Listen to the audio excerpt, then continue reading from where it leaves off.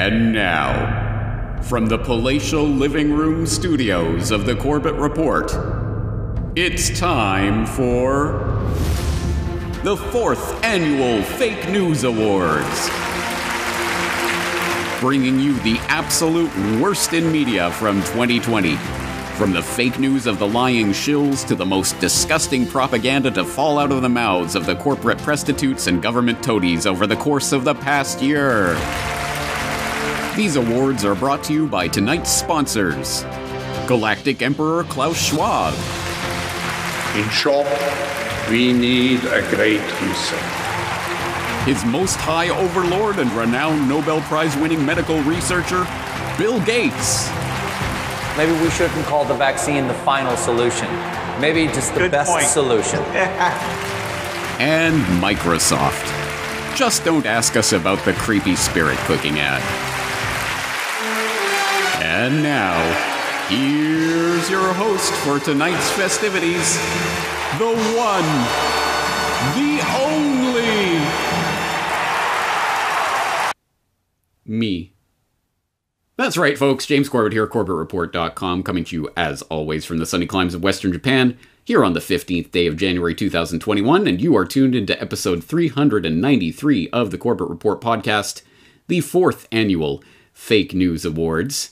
And I hope you're up to speed on this annual podcast by now, but if not, fret not. I will put the links to the previous 3 editions of this award ceremony in the show notes so you can see how this functions. But long story short, this isn't complicated. This is the award show where I dishonor the most egregious purveyors of propaganda, the largest disseminators of fake news, the most mendacious liars in the dinosaur media from the past year. And as always, there is no shortage of nominations that could be made for just ridiculous mockingbird repeater propaganda nonsense that has been foisted on the public in the course of 2020. So we have a lot of different, at least potential nominations and candidates and awards that could be given out tonight. Let's see what actually will be awarded to these recipients of shame. And as always, we are handing out the dinos, which is the representation of what the dinosaur media actually is, since the comet strike of the internet a couple of decades ago has essentially rendered the dinosaur media extinct. They just haven't quite realized it yet, but I think we're on that cusp by now. What do you think? As the alternative media explodes and people more and more see through the mockingbird prostitute media and see it for what it is, and see it for what it is because it is actually surprisingly terrible at what it does. Its entire raison d'etre is to foist garbage, nonsense, BS at the public and make them believe it. They're not very good at that, I would say, considering the various awards that we have in store for you tonight. So let's get straight into the presentation of the first award. And tonight's first award will dishonor the worst acting in a TV news production in 2020. And the award goes to Matt Hancock crying over William Shakespeare. Who's just said his first words. Let's take a listen to this. Patient number 2. Groundbreaking, I think. It could make a difference to our lives from now on, couldn't it? I mean, just simple words there, reacting it. You're quite emotional by that.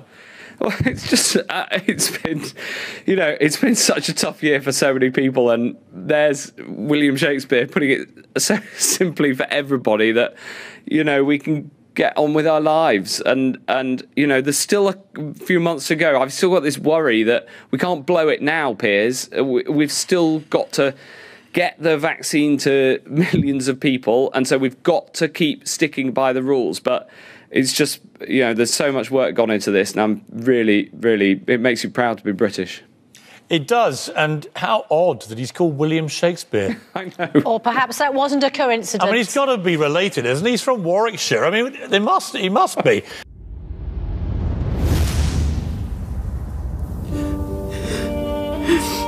It's It's just been such a tough year for so many people. And after 400 years in the grave, I'm so glad that William Shakespeare could come and comfort us all with his wise words. What was that? What planet does Matt Hancock come from? Yes, for those not in the know, that is the UK Health Minister, the man whose very job is to lie to the British public and sell the scamdemic to them. He literally does this for a living, and yet he seemingly can't emulate the natural human act of crying. Has he ever seen a human being crying before? If you go by that clip, the answer definitely seems to be no. And the only question is, what kind of android reptilian psychopath from Mars is Matt Hancock? That was an atrocious display of poor acting on his part, and anybody in the television audience who watched that with a straight face or did not question what they were seeing probably aren't human themselves. Having said that, extra points to the other anchor for pointing out that, oh, and William Shakespeare, that's probably not a coincidence. Yeah, you think these types of things are scripted, and do you think that they carefully plan what they're going to indoctrinate the public with beforehand? Yes. Case in point, that clip. All right, before we move on, before I throw this dino in the trash where it belongs, I should just make note that all of the clips and all of the various things that we talk about here will, of course, be linked in the show notes, so you can go and view them in their entirety, in their context, and what have you. But wow, what an egregious display of acting by the UK Health Minister there. Well, let's move on to, let's pivot from the worst acting of the scamdemic to the best acting in the scamdemic. Yes, tonight's second dino, the second award, will go to Best Acting by an Actor in a Fake and Staged Scamdemic. And of course, the dishonor will go to Governor Andrew Cuomo for his scripted scamdemic unreality show of 2020. What an honor and pleasant surprise during these hard times. I thank the International Academy and Bruce Paisner for this incredible award. Thank you to all the members of the Academy. Your work has brought smiles and hope and relief for so many people during these difficult days. I wish I could say that my daily COVID presentations were well choreographed, scripted, rehearsed, or reflected any of the talents that you advance. They didn't. They offered only one thing: authentic truth and stability.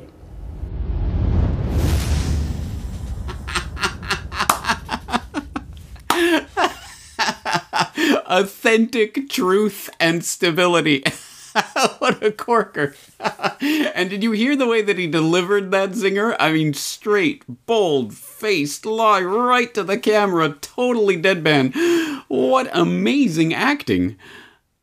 Unless he really actually takes himself seriously. But no, surely not. Authentic truth and stability. This is the same Governor Andrew Cuomo of New York who, for example, literally spread fake news about the scourge of deadly religious gatherings in New York, and they're going to cause the next super spreader event using literal fake news, showing images of religious gatherings from 2006 and pawning them off as if this is what's happening out on the streets of New York right now, guys. No, not that Andrew Cuomo. Not the Andrew Cuomo who canceled Thanksgiving and told New Yorkers to stay home and don't go outside of your family for this Thanksgiving. Do your part because of this scourge that's killing us all. Except for his family, of course. Yeah, it was only when there was a huge backlash around his admitted plans. He freely admitted, yeah, he was going to have his extended family over for dinner on Thanksgiving. Of course he was. It was only when there was a huge backlash about the blatant, bold-faced hypocrisy of this lockdown for thee, but not for me. Of course, my family's going to have Thanksgiving as usual, that he was forced to cancel the plan. Oh, sorry. Was there something wrong with me having different rules than you little peons? Because just like every other psychopath, he seems to think that the rules don't apply to him Authentic truth and stability. Yes, the same Governor Cuomo who ordered nursing homes to accept sick patients back into the nursing homes to jack up the death rates to something over 8,201. We know that many died in the nursing homes last year, but we won't know how many more died as a result of that decision, at least not for a few more months, because, well, Cuomo has ordered the state not to say. Yes, no, you don't get to know that sort of information. Of course, thus jacking up the death rates, which caused the entire hype and hysteria about the New York hotspot. Oh, this killer virus is tearing through New York because of the actions of Governor Cuomo. Oh, and by the way, now he denies it ever happened, and the dutiful fact-checkers over at PolitiFact and the other mouthpieces of the mainstream media and deep state are happy to oblige him in that. Yes, it's false. Governor Cuomo did nothing wrong, I tell you, nothing wrong. Authentic truth and stability, indeed. Yes, for your disgusting acting during this television production of the Scamdemic, Governor Cuomo, you deserve this dino of shame. You probably deserve much more than this, but this is all I have to offer today, so you will be receiving this for your efforts. Let's move along to the next award. And the next award comes in the category of the fakest fact check, which goes to Fact Check NI for can you generate a positive result for COVID-19 from an RT-PCR test? Now, of course, I'll link up this whole fact check from the good fact checkers over at Fact Check Northern Ireland for you, but let's read through some of the important excerpts from this together. The universal standard when testing for the virus that causes COVID-19 is to use a maximum of 40 cycles of amplification as part of the RT-PCR process. If a positive signal is detected with more than 40 cycles of amplification, this would be reported as a negative test. Neither of the claims about Kary Mullis in the piece that they're examining here in this fact check are true. Reverse transcription polymerase chain reaction, RT-PCR, is a laboratory technique used to test for a positive diagnosis of COVID-19. A Facebook post claims that the settings used can be made to generate a positive result. If people test themselves at, say, 60 to 65 cycles of application, then I will test positive, and so will everyone else. The post also attributes claims by the inventor of the RT-PCR testing technique, Kary Mullis, stated his test cannot be used to diagnose infectious diseases at all. He was adamantly opposed to his test being used for COVID-19 right up to the point of his death. Claim 1. A high number of amplification cycles used in an RT-PCR test will lead to a positive diagnosis of COVID-19. Inaccurate, according to the fact-checkers at FactCheckNI. Real-time RT-PCR is the preferred method of testing for a positive diagnosis of COVID-19 in the NHS, as is the case across the world. It is one of the fastest and most accurate laboratory methods for detecting the SARS-CoV-2 coronavirus, the virus that causes COVID-19. Typically, the process is to go through 40 cycles, which will create billions of copies of any viral DNA strand in the sample. As new copies of viral DNA are made, these will release a fluorescent dye which can be monitored in real time by the person running the test. Okay, let's stop there. I mean, there's more to debunk here, but let's stop right there. Sorry, nope. Fact Check NI, you have it factually wrong. You are spreading fake news and misinformation through your fact check. Because, look, I'm not even going to cite the crazy conspiracy theorists over at, say, offguardian.org that had an excellent article about this months and months and months and months ago, early on in the scamdemic, blowing the whistle about this particular trick up the scamster's sleeves. Are PCR tests scientifically meaningless? Spoiler, yes, they are. No, I'm not even going to cite those crazy conspiracy theorists who were right all along. Surprise, surprise. No, I'm going to cite the arbiters of truth, the WHO. I can only say WHO-approved information, right? Well, the WHO has come out to admit, yes, high cycle thresholds give false positives, and we have to be concerned about that. That's why we should set the cycle rate to 35. Yeah, you think so? No, okay, you don't like the WHO? Then I'll cite the other Lord God Emperor and arbiter of all that is true and false during these scamdemic times, Tony Fauci. What is now sort of evolving into a bit of a standard that if you get a cycle threshold of 35 or more, that the chances of it being replication competent are minuscule. So that if somebody, and we have patients, and it's very frustrating for the patients as well as for the physicians. Somebody comes in and they repeat their PCR and it's like 37 cycle threshold. But you almost never can culture virus from a 37 threshold cycle. So I think if somebody does come in with 37, 38, even 36, you got to say, it's just dead nucleotides, period. Now, as I know you know, dear faithful listeners of the Corbett Report, I am not holding Tony Fauci up as any sort of arbiter of truth on anything, but the fact-checkers of the fake news peddling scam fact-check industry that has become so prevalent online in recent years, and which I exposed in episode 381 of the Corbett Report podcast on who will fact-check the fact-checkers, certainly does hold Fauci up as an arbiter of truth who cannot be questioned, or you will be scrubbed from the internet. So I hereby submit that Fact-Check NI should be scrubbed from the internet for daring to go against Tony Fauci and what he says about the test cycle threshold and where it should be placed. No, 40 is not what what is being peddled these days by the WHO or Fauci or anyone else. So Fact-Check NI, factually incorrect in their fact-check. Surprise, surprise. But it gets worse. It goes on. They talk about Claim 2 in this piece that they're supposedly debunking, where they say Kary Mullis, the inventor of the PCR technique, said that the RT-PCR cannot be used to diagnose infectious diseases at all.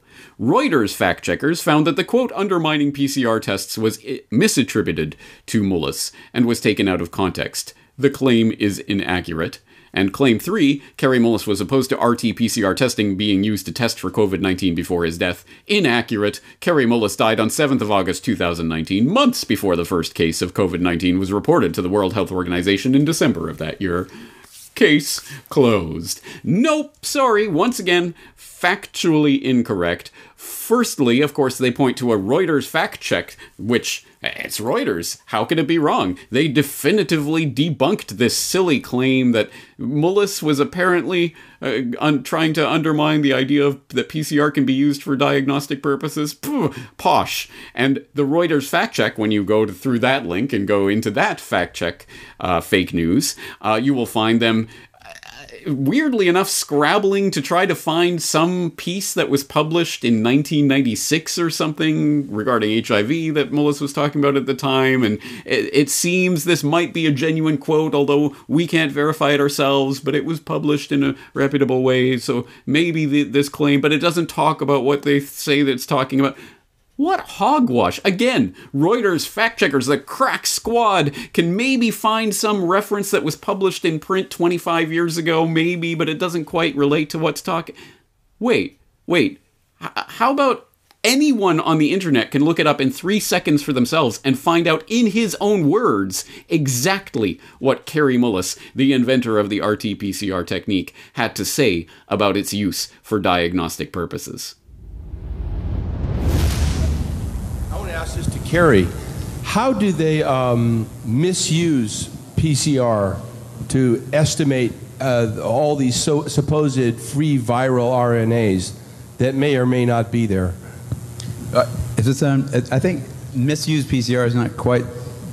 I don't think you can misuse PCR. Actually, no, the results, the interpretation of it. See, if you can say, if they could find this virus in you at all, and with PCR, if you do it well, you can find almost anything in anybody. It starts making you believe in the sort of Buddhist notion that everything is contained in everything else, right? I mean, because if you can amplify one single molecule up to something that you can really measure, which PCR can do, then there's just very few molecules that you don't have at least one single one of them in your body, okay? So that could be thought of as a misuse of it, just to claim that it's meaningful.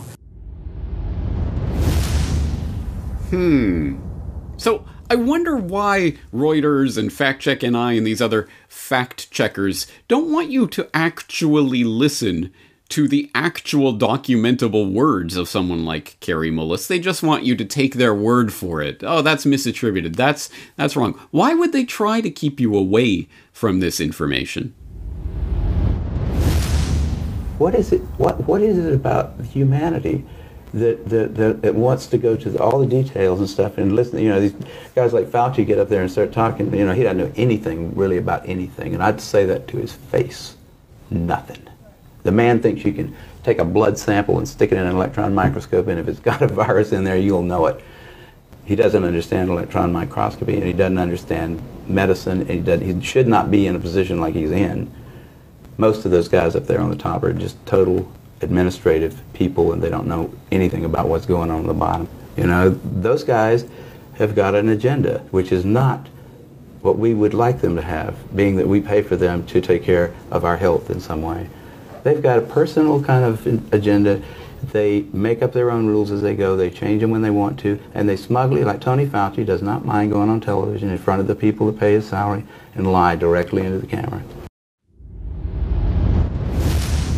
Oh, that's right. That's because the plainly visible evidence that you can hear and see for yourself, documented on videotape, of Kary Mullis saying such things goes against what the fact checkers want you to believe, so they'll just pretend it doesn't exist. Yeah, we were able to dig up some quote that was attributed to him sometime 25 years ago in print, but he didn't really say that. Trust us.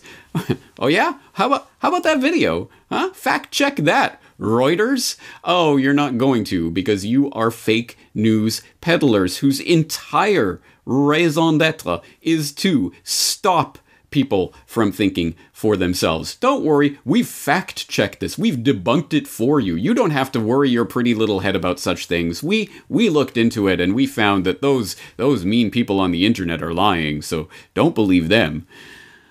Indeed. Well, again, you can believe them or you can believe your own lying eyes, and you get to choose. But before you do so, I hope you will examine episode 381 of my podcast, where I go through the fact-checking industry as it has developed and talk about the funding, where these fact-checkers get their money and how that influences what is going on here. No, of course, they're all above the fray. There's no such thing going on. Anyway, I'll leave that for you to investigate further if you haven't yet done so, but not before addressing the other part of the claim, which is a complete straw man that FactCheck NI is attempting to debunk here, that Kary Mullis never said anything about COVID-19 because he died before the first reported cases. Okay, yeah, I have not once, never, in all of my travels on the internet, found anyone who claimed that Kary Mullis said anything specifically about SARS-CoV-2 or COVID-19. I have seen a lot of speculation about the interesting timing of his death, coming just months before, as FactCheck NI notes, just months before COVID-19 and the entire scamdemic that was based on these faulty interpretations of PCR testing and results. Just convenient timing of his death, that is interesting in and of itself. But at any rate, whether that was a completely natural death or not, no, of course, no one is claiming that he was specifically talking about SARS-CoV-2 or the scamdemic that happened after he died. No one. That is a straw man. No, the only claim I've ever seen in my travels online is that, hey, here's the guy who invented the PCR saying that it can be wildly misinterpreted and used for particular agendas. And there you go. There he is saying it in his own words. Don't listen to me saying it. Listen to him. Anyway, I think this goes to prove the point that fact checkers, generally speaking, are there to stop you from thinking rather than to help you to think, and will actively preclude information from your attention when it goes against their narrative or makes them uncomfortable. And there are many, many, many examples of that from this past year. FactCheck NI just happens to win for this particular entry, but many, many others could have been nominated or won. If you want one particular example, how about factcheck.org's new coronavirus wasn't predicted in simulation, which I did note in episode 381 and debunked there, so that could serve as a runner-up for this award. But let's move on to the next award, because we have many to dole out this evening. The next award in this ceremony is for Fear Porn Story of the Year. And the award goes to the New York Post for NYC may temporarily bury coronavirus victims on Hart Island. Yes, you may recall, if you were paying attention back in the early days of the scamdemic, oh my god, so many people are dying in New York. So many. Millions, hundreds of thousands, tens of thousands, lots of people are dying. Just trust us, don't look for the numbers. So many people are dying, dropping like flies, that we are now having to take these extraordinary steps and just burying them in parks and stuff because the dead bodies are just piling up everywhere. You might have recalled seeing those types of stories, and the ominous footage always taken with shaky cell phone camera of someone freaking out. Oh my god, look at this, guys! And they're just wheeling the bodies, I guess, the covered up whatever it was, into these freezer trucks, because again, just bodies piling up everywhere.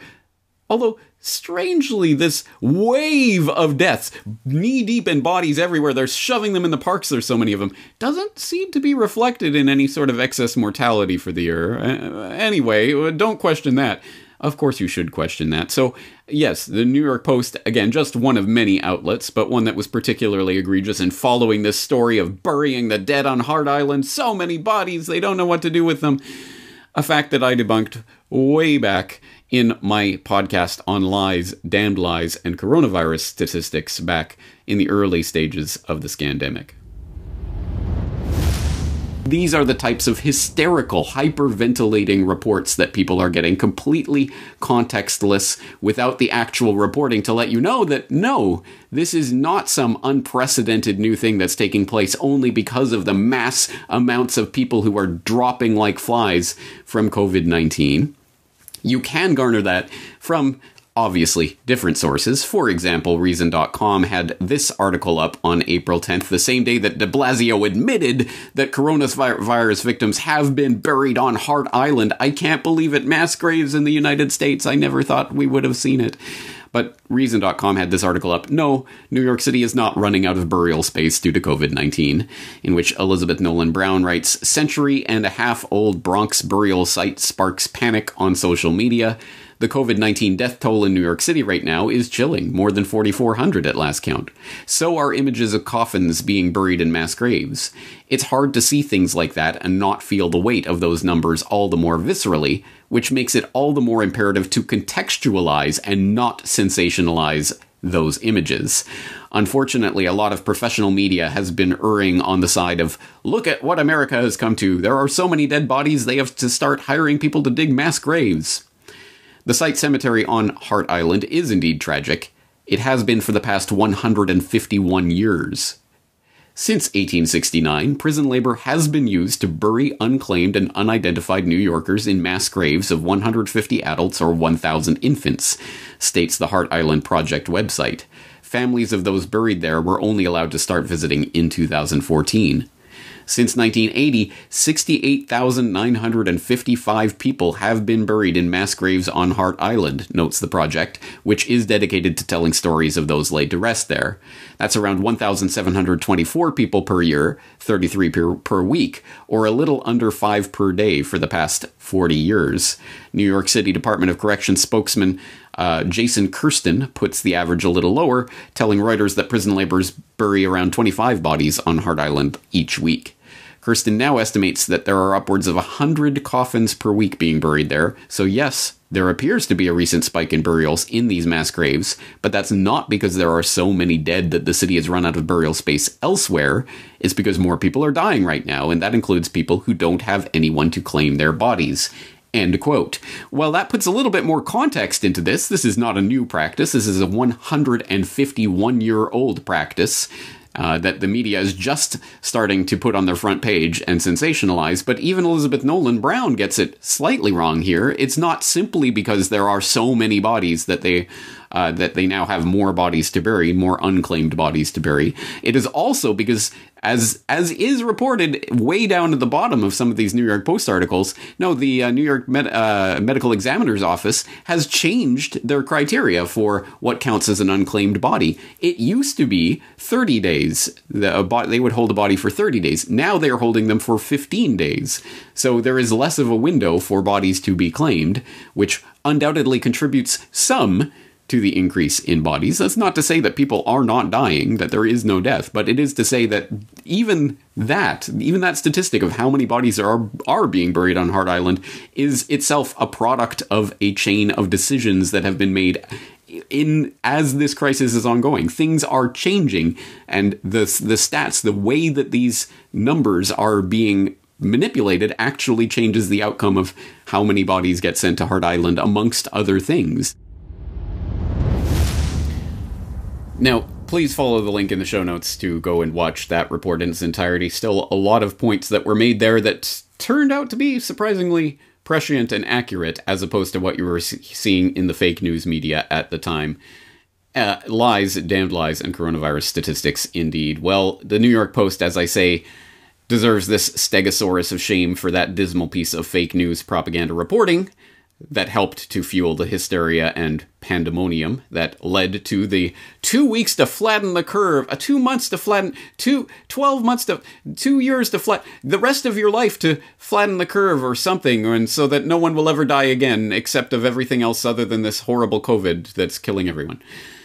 So the New York Post gets this particular prize, but as I say, many outlets shared in that and were spreading, lots of tabloids were spreading that type of propaganda at that time. Now, plenty of more awards, lots more to come, but of course, this is an award show, so we have to take a little break for a word from one of our sponsors. Elon Musk, the brains behind the self-driving Tesla.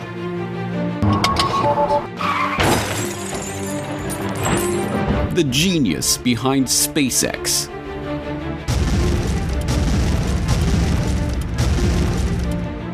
The mastermind of the Cybertruck. Oh my fucking god. The ruler of Mars. You know, based on past trends, I am definitely going to be dead before Mars. The richest person in the world.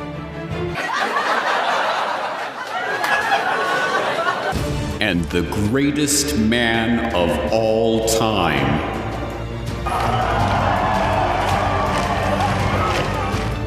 Presents his greatest breakthrough yet.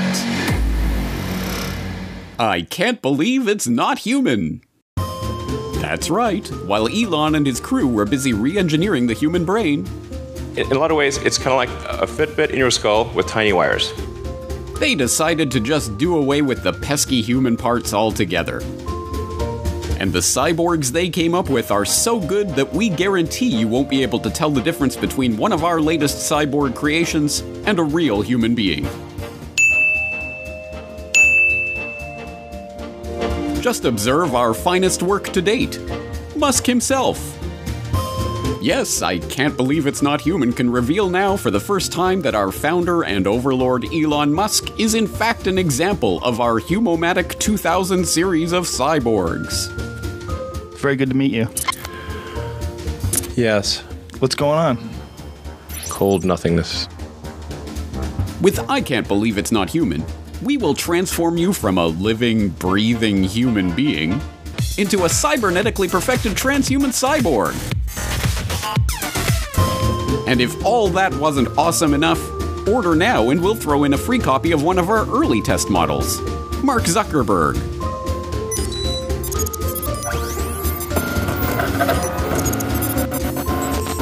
And the best part of all, it's completely free. That's right, just sign over your brain, your body, your identity, and your mortal soul to the I Can't Believe It's Not Human Corporation, in partnership with the World Economic Forum, Bill and Melinda Gates Foundation, ID 2020, and Gavi Vaccine Alliance, and we'll do the upgrade for free.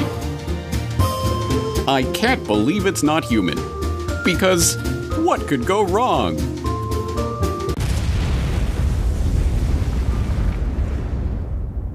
Ah, Elon, what a character. Welcome back, ladies and gentlemen, to the 4th Annual Fake News Awards. Fret not, there are many more endowments of opprobrium to be bestowed on the disgraced recipients of the Fake News Awards tonight.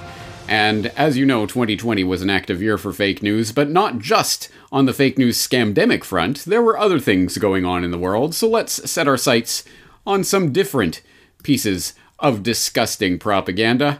So, tonight's next award will go to Best Orwellian Doublethink of the Year, and the prize goes to Ali Velshi for It is not generally speaking unruly, but fires have been started.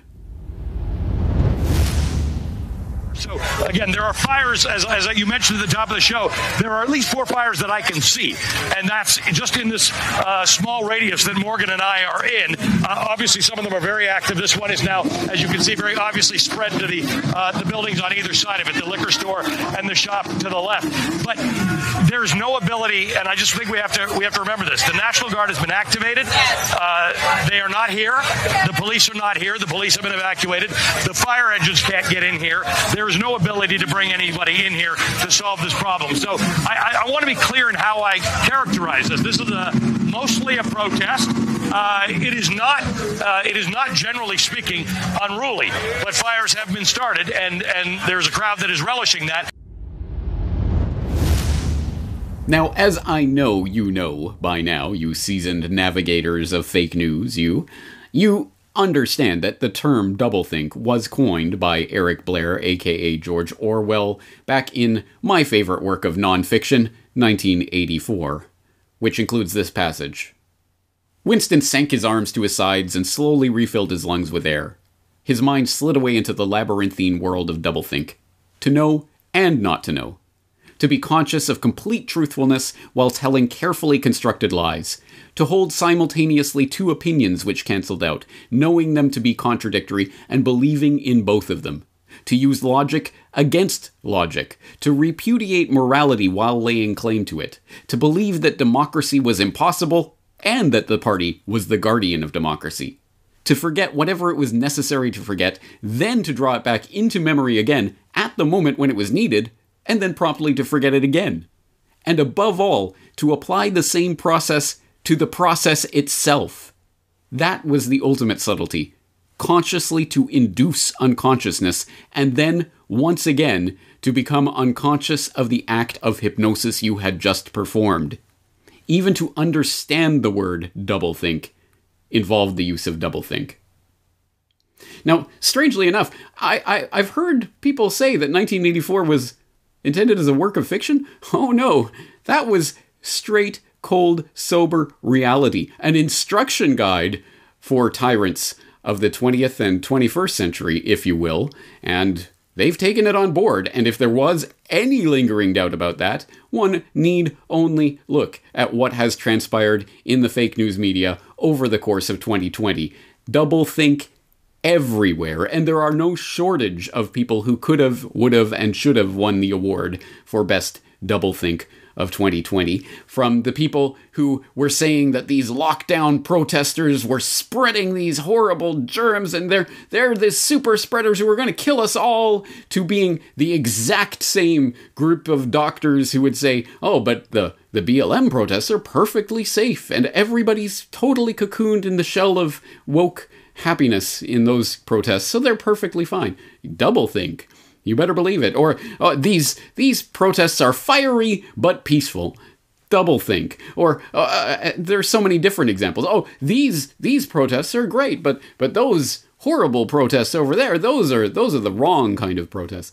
Again and again and again, doublethink. Oh, the flu has disappeared from the face of the planet. You see? Lockdowns work. Also, COVID cases are increasing everywhere. We better increase the lockdowns. Doublethink. Always doublethink. Oh, then the number of deaths are going up as a result of the lockdowns. That means we should have locked down harder and faster. Doublethink, doublethink, doublethink. So as I say, there are no shortage of people who could have won this award. Perhaps the real runner-up is the CNN Chiron writer writing about fiery but peaceful protests. The phrase heard around the world and instantly memified because people could see that quite directly for the obvious doublethink that it was. But I think Ali Velshi articulated that doublethink the best with, not generally speaking unruly, but fires have been started. Doublethink. Again, every single one of the perpetrators of the doublethink of 2020 deserve their share of this dino. Hopefully, Ali Velshi will share it around. All right, moving right along. Let's move on to the next award. This one goes to the Best Suppression of a real news story. And the award goes to NPR for their refusal to cover the Hunter Biden story. Oh, that's right. You might have forgotten, but during the selection cycle chaos, the planned, induced, forethought chaos of the 2020 selection cycle, there were many, many different events that occurred, including, of course, the Hunter Biden laptop story, which you probably didn't hear about if you only follow the MSM fake news, because, well, that's fake news. We can't cover that. We're not going to cover that. And in fact, that was the general consensus. And of course, Twitter even went so far as to take the New York Post, which, as we know, is perpetrators of fake news themselves, but take them off, take their Twitter account down and stop them from posting anything to Twitter, one of the largest newspapers in the United States, because they dared to post a story about Hunter Biden's laptop and the information that may be contained on that. And you had outlet after outlet coming out and saying that they weren't going to cover it. NPR put it quite blatantly that they were not going to cover the story because there's no evidence that there's anything to this whatsoever. A point that they had to, well, they didn't have to retract. In fact, I was going to say they had to retract later on, but in fact they didn't. They never ever retracted that statement or that editorial policy, even when it did come out. Oh yeah, well there is actually a Department of Justice investigation going on into the laptop, and you know there's no one's denying that these emails are real, but still, at any rate, whatever. Don't look over there for whatever reason we tell you was what NPR eventually ended up saying. Now I can't articulate how insane just that alone, if 2020 was nothing other than that example of taking a very real news story that has very real news worthiness in general, but implications for the future of the United States, taking one of the largest newspapers in the United States off of Twitter for daring to post an article that was apparently, I guess, against the wrong team. I cannot adequately articulate just how crazy a precedent that is. So I'll hand the mic over to Dave Smith of the Part of the Problem podcast, who I think articulated this well just a few weeks ago. But what happened here was not simply that the corporate press suppressed a story so that Joe Biden could get elected, or suppressed a story that could hurt him potentially. That is one aspect of it, and that certainly happened. MSNBC and CNN and the New York Times, and by the way, NPR, the news organization that you're robbed to pay for, they also said they wouldn't be talking about the story because it was beneath their listeners or something like their readers. So yes, it was wildly suppressed by the corporate press, but there was more to it than that. There was also the big tech companies. That was a big part of it too. They crossed lines that they've never crossed before. Certainly, they have, kicked people off of their networks and things like that. But this was quite a bit different. This was a situation where they not only were booting people off of social media for talking about the story, they banned the link so that people could not share the article to the original New York Post story, and they froze the New York Post's Twitter account. They actually silenced one of the biggest newspapers in the world, top 5 biggest newspapers in the country, because they were running a story that was going to damage one of the political candidates. Okay, so that is, and the story, by the way, has not one hole has been poked in the story. It's just gotten stronger over time. The more that's been verified, the more we verified that what they were saying is in fact correct.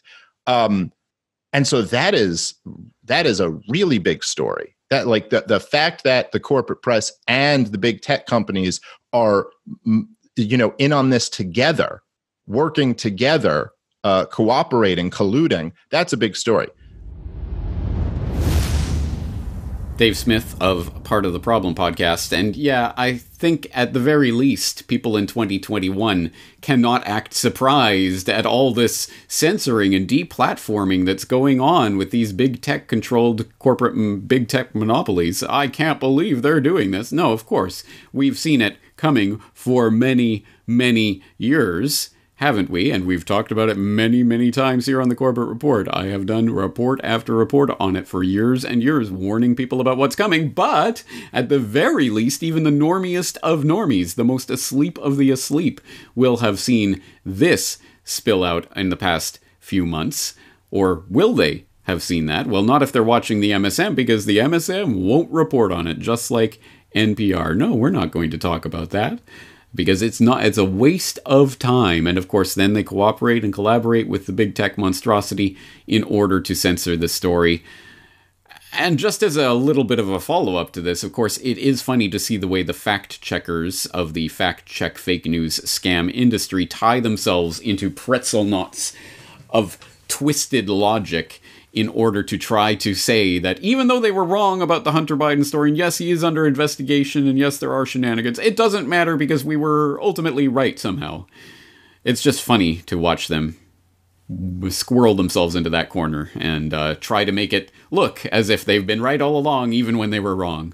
Surprise, surprise. So, yes, once again, many different outlets could share in this award of shame, but NPR takes the cake for their public editor's ridiculous comments on that particular story. So let's move on to the next award, and let's turn our attention back to the scamdemic story of 2020. And this time we're going to look at the award for Lockdown Hypocrite of the Year.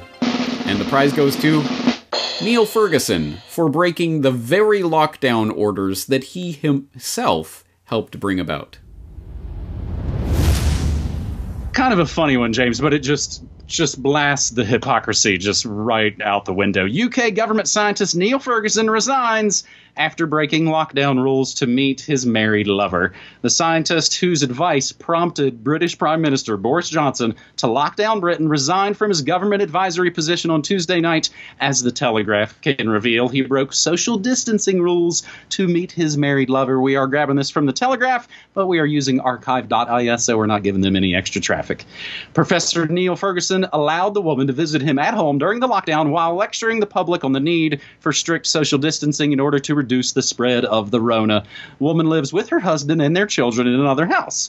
The epidemiologist leads the team at Imperial College London that produced the computer-modeled research that showed how Building 7... Oh, wait, that's a different government scientist. Computer-modeled research that led to the national lockdown, which claimed more than 500,000 Britons would die without the measures. Ferguson has frequently appeared in the media to support the lockdown and praised the very intensive social distancing measures. The revelation of the illegal trysts will infuriate millions of couples living apart and banned by the government from meeting upon during the lockdown, now in its seventh week, if you're keeping score. On at least two occasions, and basically this article gets into how they were sneaking off into the night. Antonia Stotts, S-T-A-A-T-S 38, traveled across London from her home in the south of the capital to spend time with the government scientist nicknamed Professor Lockdown. The 51-year-old Ferguson, so he's got to get him a younger lady, had only just finished a 2-week spell of self-isolating after testing positive for the Rona. I deeply regret any undermining of the clear messages around the continued need for social distancing to control this devastating pandemic. The government guidance is unequivocal and is there to protect all of us. Yes. Protect all of us. And by us, I mean you. Disgusting. Yes, for those who have been keeping track tonight, you might have noticed that every single one of these award categories has dozens, if not hundreds, of potential recipients, people who could have, would have, should have been nominated or even won these various prizes. Perhaps no field is more jam-packed with possible nominations than Lockdown Hypocrite of the Year award. I started compiling a list many, many months ago, but it just got too large to keep track of anymore. There are dozens, if not hundreds, probably thousands of examples of the very same would-be rulers and misleaders who claim to have the moral authority to tell people what to do with their lives or to shut themselves in their own home, show time and time and time again throughout this entire scamdemic that they don't believe it for 1 second. Those rules don't apply to us. the leaders of society. They only apply to you, you little peons. And we saw that exact mentality, as I alluded to earlier, with Governor Cuomo's Thanksgiving. Yeah, of course, I'm going to have Thanksgiving with my family, but you shouldn't. And not even seeming to be aware that there was anything that might come across wrong in that until he received the public backlash. Exactly as, for example, the mayor of Denver, similarly, lecturing the public, stay home, don't visit your family, Thanksgiving is canceled, flying to visit his family for Thanksgiving, because again, it doesn't apply to me, it applies to you guys out there. Or Governor Newsom, of course, in California, whose winery closures and lockdown orders affected a number of different wineries in California, but not Newsom's. Wow, funny how that works, huh? Or Chicago Mayor Lori Lightfoot. You might remember when it came out, oh, well, she's allowed to break the lockdown rules that she's giving to everyone else to have her hair appointment go as scheduled, as usual, because, well, she's a public figure. She's in the public eye. She's in national media. So, of course, yeah, no, these rules don't apply to me. You didn't think that, did you? Ha ha ha, you little peons. Think about television's Dr. Mike, who took to Instagram to lecture his Instagram followers that you gotta mask up, don't think twice before you travel, social distance, and then, of course, gets caught on tape partying it up, cavorting around shirtless, maskless with bikini-clad women on beaches in Miami, because, again, I'm Dr. Mike, I can do this, but you guys should seal yourselves in your home and not come out until we tell you otherwise. There's the Chicago Teacher Union Board member who faced a bit of criticism after lecturing people about the need for remote learning. It's too dangerous. We have to social distance. We have to keep children at homes. We can't teach in schools anymore. It's just too dangerous for us teachers. And then goes and parties it up on vacation in the Caribbean. Because again, doesn't matter. These rules don't apply to me. We can look at the reporters themselves of the fake news media, literally going around reporting on the scene. Look at all these maskless people, these super spreaders. They're going to kill grandma. Look at me. I'm a good citizen. I'm all masked up as I'm supposed to be. And then you have the people, the other view from the cell phone camera of someone saying, look, his cameraman isn't wearing a mask. Why are you wearing it? Why are you pretending to put one on for this one report so that you can lecture the public about how important this mask wearing is? Why don't you talk to your own cameraman? Again, there's no end to the number of violations of these rules that are made by usually the people who are making the rules themselves, but the other people who are just lecturing others about them. But if there is an actual runner-up to this award, it would have to go to Nancy Brazilian Blowout Pelosi. Speaking of lockdown for thee, not for me. Yes, of course. Yeah, again. Oh, yes. I get to have my hair appointments, and I can do whatever I want. I can break any of these rules because they're not for me. They are for you. Bonus points, of course, to go to Nancy Pelosi for let them eat ice cream. You might remember that incident on the I don't even remember which late night show it was. It's all inconsequential, isn't it? Just MSM trash. Or from the beginning of the scamdemic. In fact, before the real beginning of the scamdemic pandemonium in the U.S., going down to Chinatown, hug a Chinese person, we're all in it together. There's nothing to fear but fear itself. And then, well, you guys didn't lock down the country quick enough. That was the problem. Yeah, I was on it from before it was a thing. So Nancy Pelosi absolutely deserves scorn and vitriol for her detestable and lamentable actions throughout the years, but the 2020 in particular. And just as a bit of schadenfreude, just as a funny little bow on all of this, of course, it was funny to see that when the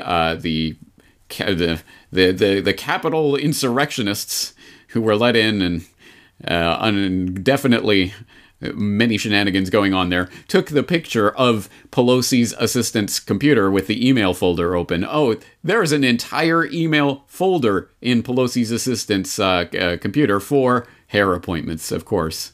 Of course. I mean, it all comes full circle. So, yes, plenty of scorn and vitriol to go around for this particular shameful dino. But I hope people don't lose sight of the real meaning of this, because it's easy just to say, oh, these are hypocrites.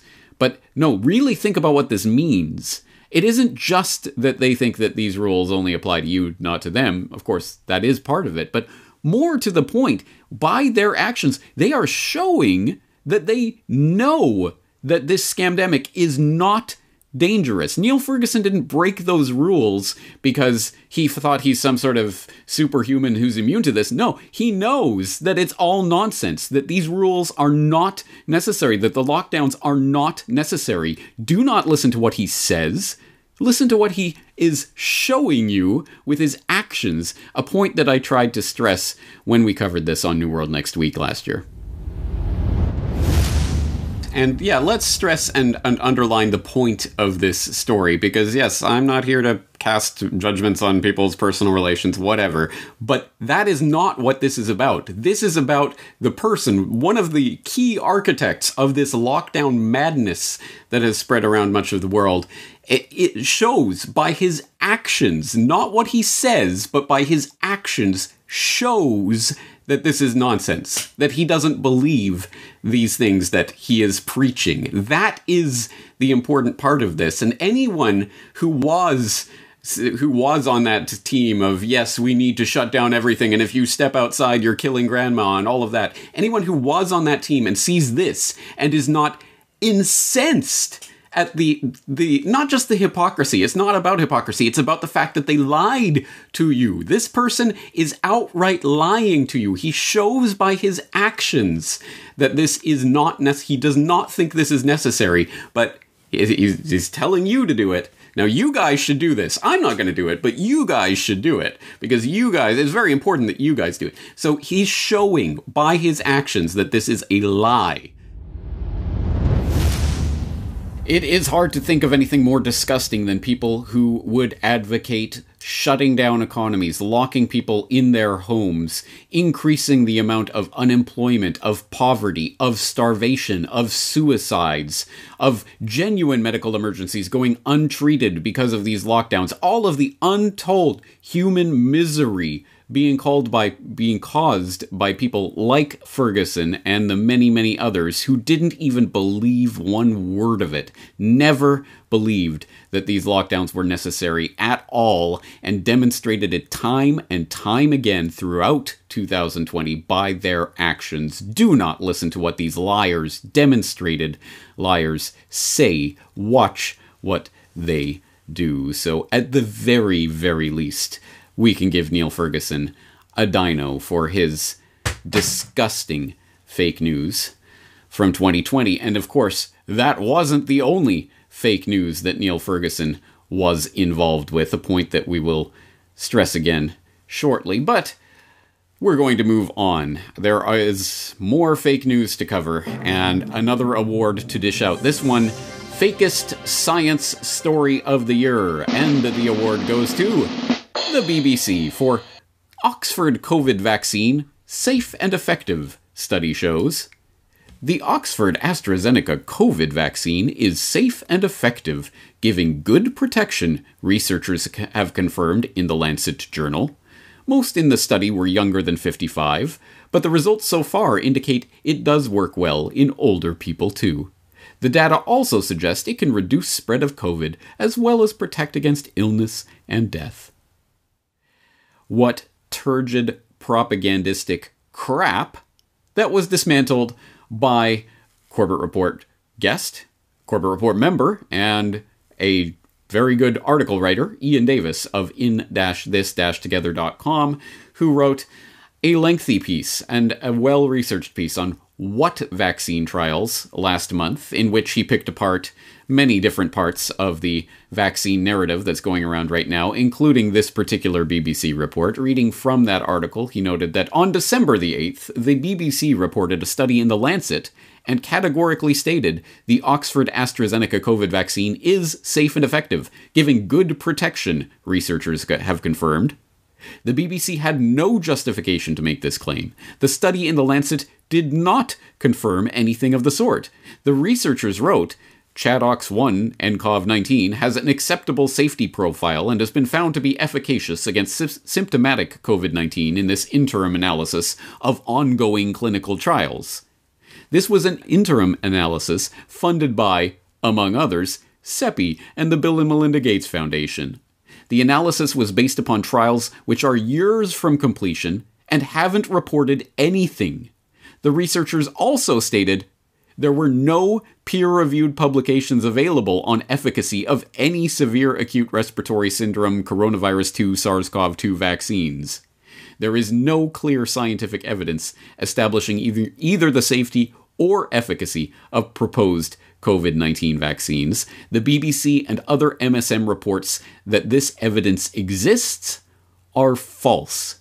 Categorically false. 100% is the case. And yes, Ian Davis nails it there with that part of that analysis, and more generally in that larger article about what vaccine trials. A very good question. Everything that the fake news media has been reporting about the vaccines, their safety, their efficacy, etc., has been fake news from top to bottom, a point that I made in meticulous detail in The Future of Vaccines. I really hope that you get that report out to absolutely every person that you know who is even contemplating thinking about taking these vaccines, because I'm willing to bet they cannot even tell you what these vaccines are even intended, supposedly, according to the manufacturers themselves, to do, what they have not been designed to do, what kinds of trials they have undergone, and what trials they have not undergone, and what has been reported from those trials. I guarantee you, not a single person in your life that you know who is willing to take those vaccines can understand even the basics of that, let alone the deeper problems surrounding these vaccines that, as many note correctly, are not vaccines in any sense you have ever understood them. They are gene therapy that is being sold to the public as vaccines, at least specifically when we talk about Moderna and Pfizer-BioNTech, their versions of the vaccine. The Oxford AstraZeneca is just an genetically engineered chimpanzee virus. I mean, shut up, conspiracy theorists. Stop asking for actual trials that actually demonstrate safety and efficacy. Just take the word of the BBC when they say that The Lancet has reported that these vaccines are safe and effective, even though The Lancet said nothing of the sort. Just more fake news. The BBC absolutely deserves this award for that disgusting piece of propaganda and fake news that is putting people's lives in jeopardy. Now, having made that very serious note, I would like to prepare the audience for the fake news story of 2020. I get ahead of myself. But before we do that, let's go through some honorable mentions, because as I said, there are hundreds, if not thousands, of stories that really did deserve a fake news award over the course of the past year, and I did put out the call last week for Corbett Report members to leave their own nominations in the announcement thread at CorbettReport.com, and I am going to put that link in the show notes so that you can go and read through the comments that were left there. There are many deserving submissions of turgid pieces of fake news propaganda that were nominated for these awards, and I wish I could go through each and every single one of these stories, but unfortunately time is not something that we have on our side. But I will leave it to you on your time to go through that list. There are many things that could, would, and should be highlighted. For example, Corbett Report member Minnie leaving a suggestion, a nomination for Neil Ferguson, who, of course, we have seen already tonight, and his fake Imperial College model, estimating millions of deaths in the U.S., and tens of thousands in the UK. Oh, it's going to be pandemonium, bedlam. Oh wait, did I say that? Oops. Let's walk that back. That story, of course, another egregious piece of fake news from the past year. Steve-O nominating the mysterious China seed story that floated through the news wires like a fart in the wind last year and mysteriously vanished as quickly as it came. Birdie talking about the died with versus died of fake news. That was a key part underlining the case-demic, the scam-demic, as we've seen it play out over 2020. Big Al nominating the shifting origin of the flying bat AIDS or whatever this is story as it continued to evolve through the fake news media over the course of 2020. Sapito nominating the Corona sniffing dogs. Yeah, the dog barked. That's enough. That's all we need to know to throw you into quarantine. Again, I cannot stress how many different deserving nominations there were in that thread that I don't have time to go through, including people like CZU and others who were nominating various things that actually did make it into the awards. So my apologies for not giving the hat tip to absolutely everyone who did contribute to that thread, but I will just give a collective hat tip to all of you. Thank you for your nominations, and I hope people will use that thread as a resource to look into more examples of fake news. But now it is time to unveil the winner of the fake news story of 2020, the fake news story of the year. But first, a word from another sponsor. So, you've graduated from medical school. You've studied hard. You've worked hard. And now you're ready to join the fight and become a member of our proud frontline medical workers. But let's face it, you just can't dance. How are you going to help keep the world safe during the most deadly pandemic in the history of the universe if you don't post TikTok videos from your empty hospital? Do you really think your awkward Elaine Bennis herky-jerky dance is gonna cut it? No. That's why you need Dancing for Doctors, the best dance instruction program for doctors, nurses, and orderlies. With Dancing for Doctors, you'll go from this to this in no time flat, or your money back. This is not an actual guarantee. Some conditions apply. Please consult your doctor before beginning any physical regimen. No refunds for COVID vaccine-induced paralysis. Dancing for Doctors. You didn't think knowing how to heal the sick was important, did you? Fantastic. Just fantastic. All right, ladies and gentlemen, it is that time of the evening that I know you've been on the edge of your seat for all the way since last year, the last time we announced the fake news story of the year, and I hope you'll go back to previous editions of this Fake News Awards to check out previous dishonorees of the dinos. But it is time for the fake news story of the year. Yes, ladies and gentlemen, I hold in my hand the envelope with the winning entry for fake news story of 2020. Let me unwrap this elaborately wrapped Japanese congratulatory envelope. All right, and the winner of the 2020 Fake News Award is the COVID scamdemic. All right, well, that's it. That's all we have time for, ladies and gentlemen. Have a good night, and, okay, all right. I think I did that same gag last year, but I'll keep doing it because I find it funny. All right, obviously, the entire year was, in some sense, from start to finish, top to bottom, fake news, wall to wall, nothing but.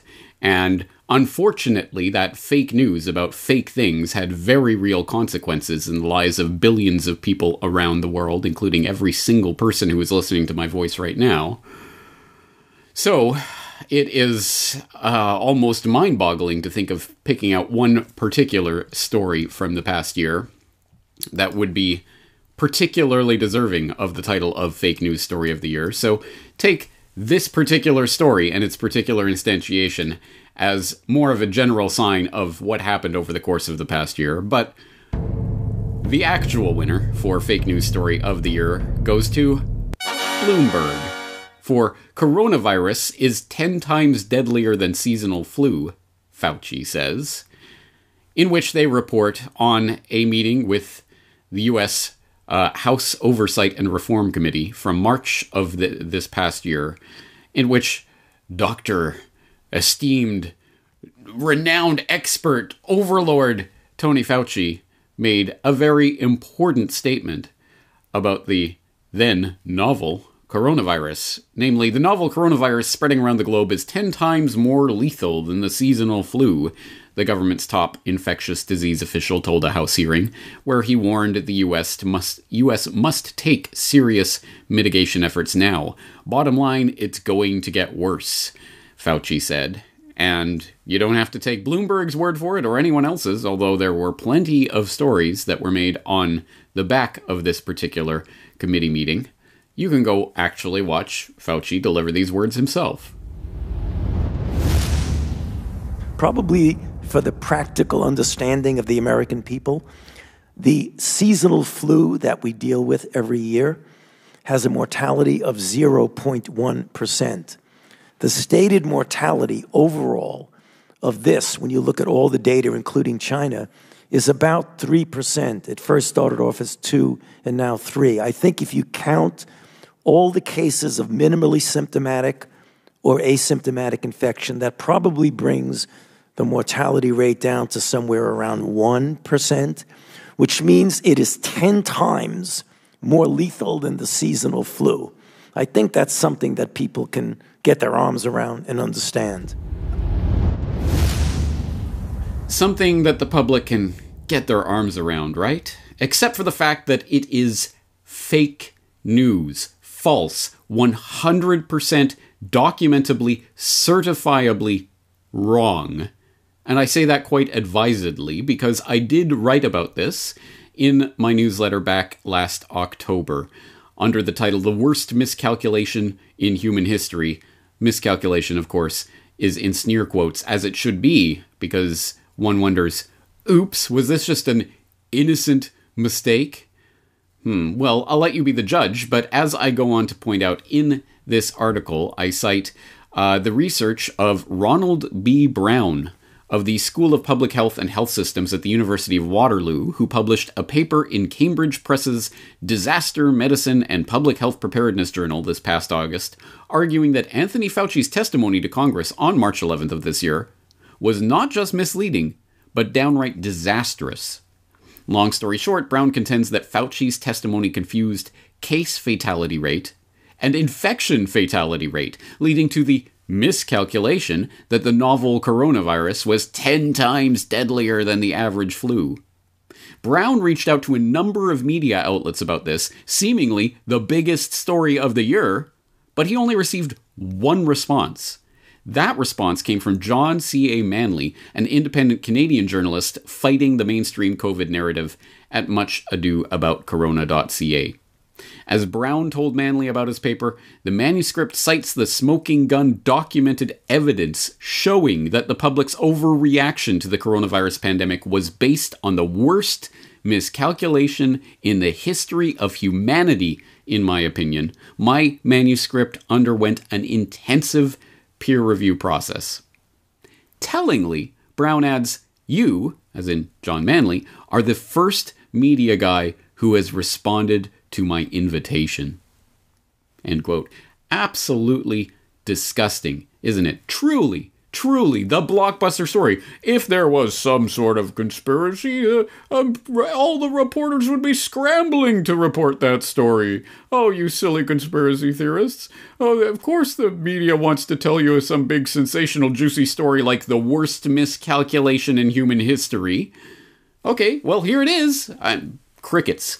Bloomberg and everyone else, all the other, and trust me, all of the other outlets dutifully reported it when Fauci gave his testimony. 10 times more deadly than the flu. This is the scourge. This is the big one, folks. Buckle down. We're going to have to lock down 2 weeks to flatten, 2 months to flatten, 2 years to flatten, 200 years to flatten the curve. And not a single mainstream fake news propaganda media outlet would report on this paper by Ronald B. Brown. Oh, they'll report on Lancet studies finding AstraZeneca's COVID vaccine totally 100% safe and 10,000% safe and effective, folks. Wait, that isn't what the Lancet reported? Well, whatever. Close enough, right? But they will not touch a story like this one with a 10-foot pole. Yes, so exactly as Kary Mullis told us in his own words, not fake news, guys, fact check that. Kary Mullis told us in his own words that he thought Fauci was a liar and incompetent, didn't know what he was talking about.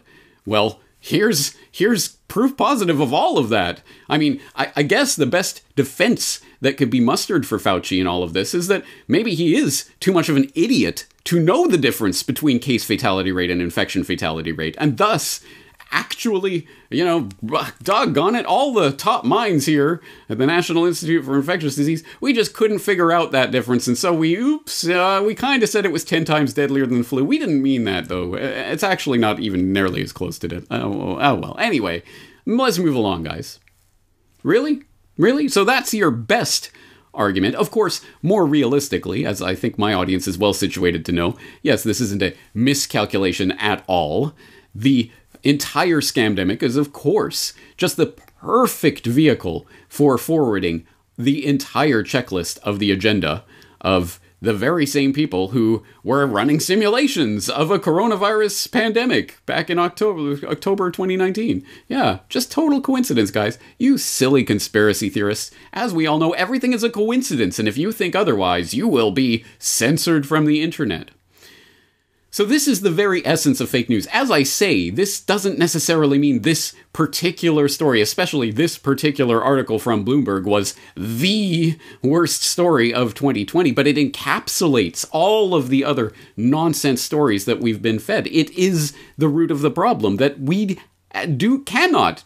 should not ever rely on these fake news corporate media to report on something that could be the biggest story of the year. Here it is. Fauci was A, lying, or B, such an incompetent boob that he does not know basic epidemiological terms and thus cannot make basic calculations and will thus grossly overestimate deaths as a result of this scamdemic. That's a pretty big story, I think you'll admit, but crickets from Bloomberg or anyone else, of course there's no retraction, of course there's no update, of course there's no, oops, this might have been wrong. None. Zero. You will find none of that. You have to turn to muchadoaboutcorona.ca or other independent outlets to try to even find an inkling that this story even happened. Oh yeah, Fauci was completely wrong, documentably, certifiably wrong. Here's the peer-reviewed paper going through it, all the epidemiological detail. Of course, I will link the actual paper in the show notes so you can go read it for yourself. As always, don't take my word for it. This is not what the alternative media should be about anyway. Take my word for it. No, they're liars, but just listen to me, and I won't provide any evidence. No, go read the paper. I will link everything that I'm talking about today. Unlike the corporate media, which just says, oh yeah, Fauci said these things, we won't even link you to the actual press conference, which, this is the internet age, guys. You can watch it for yourself. We won't even do that. We'll just write about it. We'll tell you he said this stuff. And then we'll tell you how afraid you should be. And then we'll have the fact checkers come along later to try to fact check anyone who goes against any of this nonsense, documentable lies. Oh, 10 times deadlier than the flu? Let's never speak of that again.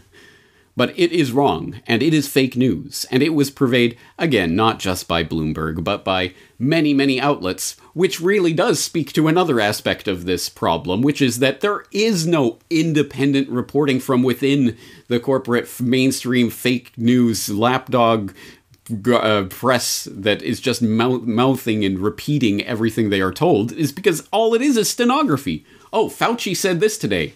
Zero reporting, zero reflection, zero input from anyone, I don't know, who actually knows about epidemiology. No, why bother? The news is that Fauci said this, and now we will tell you what he said and what he said that you think, what you should think as a result of what he said. That's our job as the press, right, guys? Fake news, mission accomplished. That is the essence of fake news. So, again, I mean, fill in the blank for so many stories over the past year. More than I can even think off the top of my head, let alone possibly articulate here. Neil Ferguson and the Imperial College model that millions dead, guys, millions dead in the US, unless we lock down now, which leads, again, ostensibly to the lockdowns. Well, look, the Imperial College is saying this, and they're funded by the Bill and Melinda Gates Foundation, so how could they be wrong? There are so many aspects to this, so many different instantiations, so many different ways of looking at this Blackbird, but it's the same Blackbird. It's the same scam at base. There are interests that literally pay organizations to produce reports that just line up perfectly with the agenda of these organizations, and then they are reported on by media outlets that themselves receive grant funding from the Bill and Melinda Gates Foundation and their ilk, that then line up with Gavi, the Vaccine Alliance, and ID 2020, and all of these other organizations linked at the hip. And now it's coming out, Microsoft is part of this new coalition of big tech companies that's going to come out with the COVID vaccine passports. Yay! They're here to save the day from the problem that they helped fund into existence. Yay! Through the fake news that was pumped into the public's brain. So, it's difficult for me to articulate. This is the essence of what is happening right now. It is an interlocking web, and as I have pointed out, it is an information war. It is a battle for your mind, which is why I think we should probably end today's festivities on a slightly different note. Not just anger or frustration at the poor, credulous folks of the world who would believe the lies of the mainstream media, but to reflect on the nature of the Dinosaur Award, that, again, chosen very specifically because the stranglehold over the information that occupies the brains of the public for so long, for all of, I imagine, all of the lives of all of the listeners of this program, that is ending. That paradigm is ending. And the corporate media fake news purveyors do not have that stranglehold of information at this precise moment. They are regaining it, desperately trying to regain it. That is exactly, again, the essence of this deplatforming censorship that's going on right now, trying to remove any dissenting voices. You can't say this online. You can't say that online. That's exactly what's happening right now, because the dinosaurs are suddenly looking around and going, I can't believe it. It looks like we're dinosaurs. We're donezo. We better move. Okay, now we're on the internet, and we're going to make the internet into exactly like the 3 channels of old. You can choose from this flavor or this flavor or this flavor, but don't you dare choose a different product. Don't go somewhere else. Don't watch anything. No, you guys can't talk amongst each other. We're going to turn the comment section off on all of these fake news platforms so that you can't communicate with each other. Yahoo News now has the same message up that they've had for over a year now, I think. We're working on a way to facilitate better discussion, so we've turned off the comments on all of our articles. There is no greater sign that people are waking up to the fact that the fake news purveyors are the enemy of the people, the enemy of civilization, because they perpetrate frauds like the scamdemic that have gripped the public's imagination over the past year, and more people are falling out of that narrative matrix. So, welcome to the fold if you have joined the reality-based community in the past year because of the craziness of what is going on. I do welcome you, and hope that you can get up to speed very quickly, because there is a lot to learn in a very short amount of time, because we do not have a lot of time before voices like mine will be scrubbed from all of the main platforms, and when it's gone, flick of a switch, all those archives are gone. From the controlled platforms, they're not gone from my website, they're not gone from all of the various places that I've stashed my material online over the years, the BitChutes and the Minds and the libraries and other places besides. IPFS, I have an entire backup of my entire site there, so it's not gone, but the mainstream controlled platforms, it will be gone, and all you will have is the fake news purveyors. That will be all that exists if they have their way through all of this. So, on the note upon which I began this year, by Stop Watching Propaganda, my first and last edition of Propaganda Watch for this year, I did say it is time to stop watching the propagandists and scrutinizing their every lie, debunking everything they say, chasing their tail, constantly always following them and their narrative in order to debunk it or whatever you're going to do with that. It's time to stop doing that. Turn it off. These are dinosaurs. Get rid of them. They are not necessary in your life. And that is part of our power. There's many other things that we need to be doing, but that is one significant thing that we should stop doing to the extent possible. Stop listening to the liars, even just to point out that they're lying. We know it. We get it. Okay, yes, they're lying. Every time they open their mouths, they are lying. Get it. All right, done. Now what? And that's the next step. And building the communities based on reality and truth that will be necessary to see us through what promises to be some very trying times. So it's not all doom and gloom, and we can laugh at the stupidity of these idiots who are expecting that the public's going to continue going along with these lies all the way to the slaughterhouse. Well, hopefully not the people in this audience anyway, right? On that note, yay, another giddy edition of the Fake News Awards. But in a sense, I think it is important to laugh at the ridiculous nature of the propaganda and then dismiss it and stop watching it. Stop giving your mind time to these known, documentable liars. We have dished out the awards of dishonor, and now let's turn back to the task of building the world we want to see come into existence, and I hope you will continue to be here with me as I continue to do that throughout the coming year with Solutions Watch and my other interviews, podcasts, and articles and other works besides. On that note, I think we're going to leave it there for tonight, and we're going to close up the awards envelopes and send these off to their recipients, and hopefully we'll be able to continue on with the important work next week. I hope you'll be there to join me. This is James Corbett of CorbettReport.com.